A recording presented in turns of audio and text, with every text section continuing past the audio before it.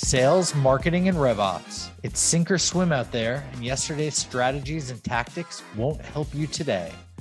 This is Revenue Today, and I'm your host, Jared Robin.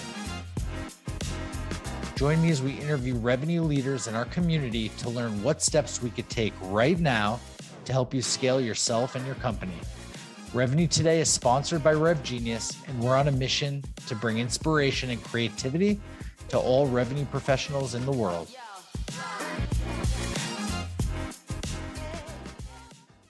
Want to shout out our sponsor, Demandbase. Demandbase is smarter GTM for B2B brands.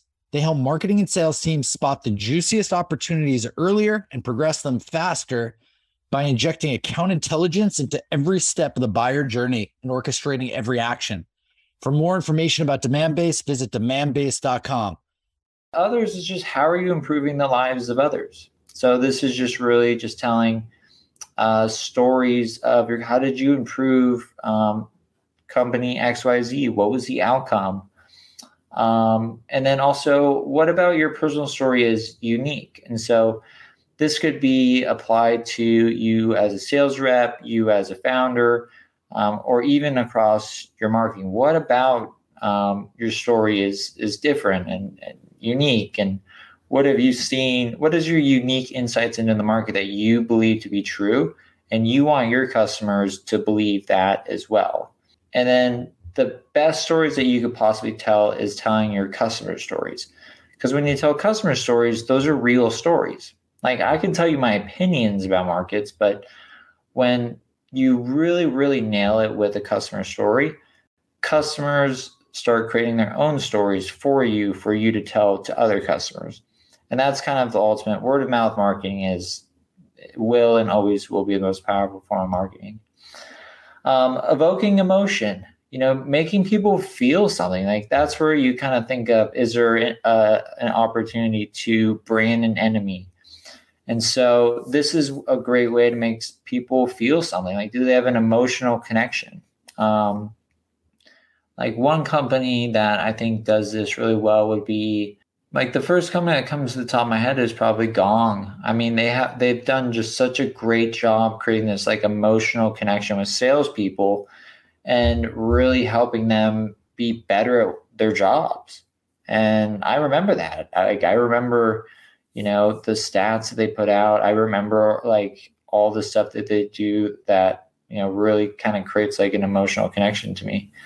Probably not the best example, but that's off the top of my head. And then also super, super, super key is understanding your audience. So, I have here written, have you ever told a story and found that no one's really listening? And that's probably because they're not interested. And that's probably because it wasn't a benefit to them. So this goes down to like really understanding like who you're selling to. So you could be selling to a VP of sales, like what's really important to them. It's probably hitting their quota. It's probably, making sure they hire the best sales reps. It's, a number of other things. So really understanding like what's important to your audience should be tied into your story so they can really relate. And it just tells them that you understand their problems almost to a point where more than they do.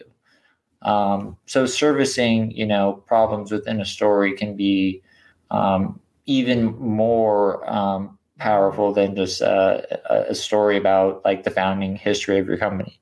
Like MicroAcquire as another example, people didn't really ever ask, why is 15% commission to sell a business so high?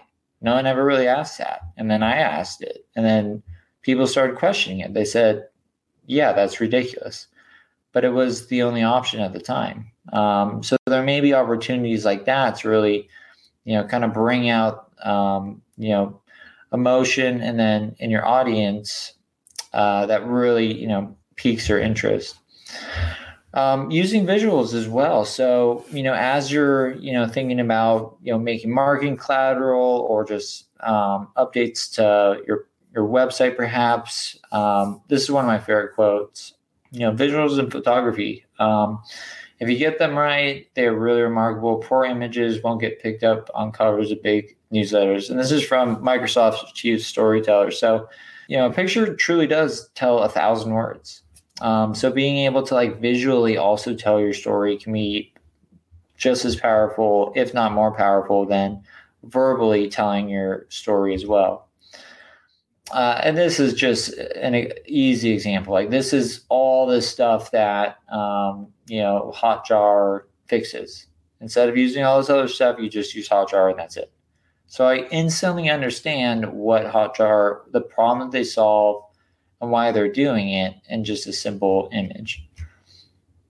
So in summary, identify a shift, create a category, reinforces a theme, and then start a movement. And then what do you need to get started? Just brutally honest feedback from your customers, just testing and testing and testing and seeing what works and seeing what resonates. And sometimes just asking, like when you tell this story and if someone can repeat it back to you when you're on a sales call, that's kind of when, it's really, resonating with them. So I got 2 minutes left here. So I'm going to stop sharing, and I'd love to just answer any questions that any of you may have. So I already answered this one. When a SaaS company should look for brand, I would say really at any point. David Cancel from Drift, I was talking to him one time, and he told me we've gone through 3 phases of SaaS. The first phase that created the winners was invention. The second phase was, this is like 2015, was the first SaaS company that could figure out the best go-to-market model, LTV to CAC, AE to SDR ratio. Everybody has like the same sales playbook, every marketing playbook. And then today, the last defensible moat around SaaS companies or every business in general is brand. And so that's why Drift is such a good example of brand in terms of storytelling and really, standing out from the crowd. And one thing I would just challenge everyone, as you think about your stories is think outside the box. Like don't have, like when I think of, go-to-market strategies, I'm always trying to think of stuff that doesn't feel like it's sales. It doesn't feel like it's marketing. So it's just one tidbit. But this question here, so is individual brand, business brand now, as an example, everyone knows you, the Andrew brand and the micro brand do to you? I would say so. I mean, when you think about Tesla, like you think about Elon Musk, I'm a huge proponent that every company needs a brand ambassador. You need someone that is kind of like the hype man. They're the person that's always just talking about the business, and it doesn't, you can have a brand story where you're not even really talking about your company. You're talking about how to make people better sales reps, how to make marketers better marketers, how to make finance people better at their jobs. Like that stuff also can really build your brand. And I think that's where Gong has done such a great job is they've, released a lot of data and told like a lot of stories around how to become a better sales rep. And that's kind of what they do. And then when it's time to buy their product, you remember them. So we're at time. I hope this was helpful. Hope you guys enjoyed this, and really, really appreciate inviting me on. Whoa, another great episode of Revenue Today. For show notes, links, and mentions, visit revenuetoday.live. For all my friends in the Rev Genius community, thank you. It's been awesome to spend this time with you. Please DM me any feedback and ideas in our Slack channel or on LinkedIn. If you're not in Rev Genius, join us at revgenius.com. It's free and it only takes like 2 seconds, and you'll be joining a group of 27,000 revenue professionals strong. We've got it all. Looking forward to seeing you there. Catch you on the flip side.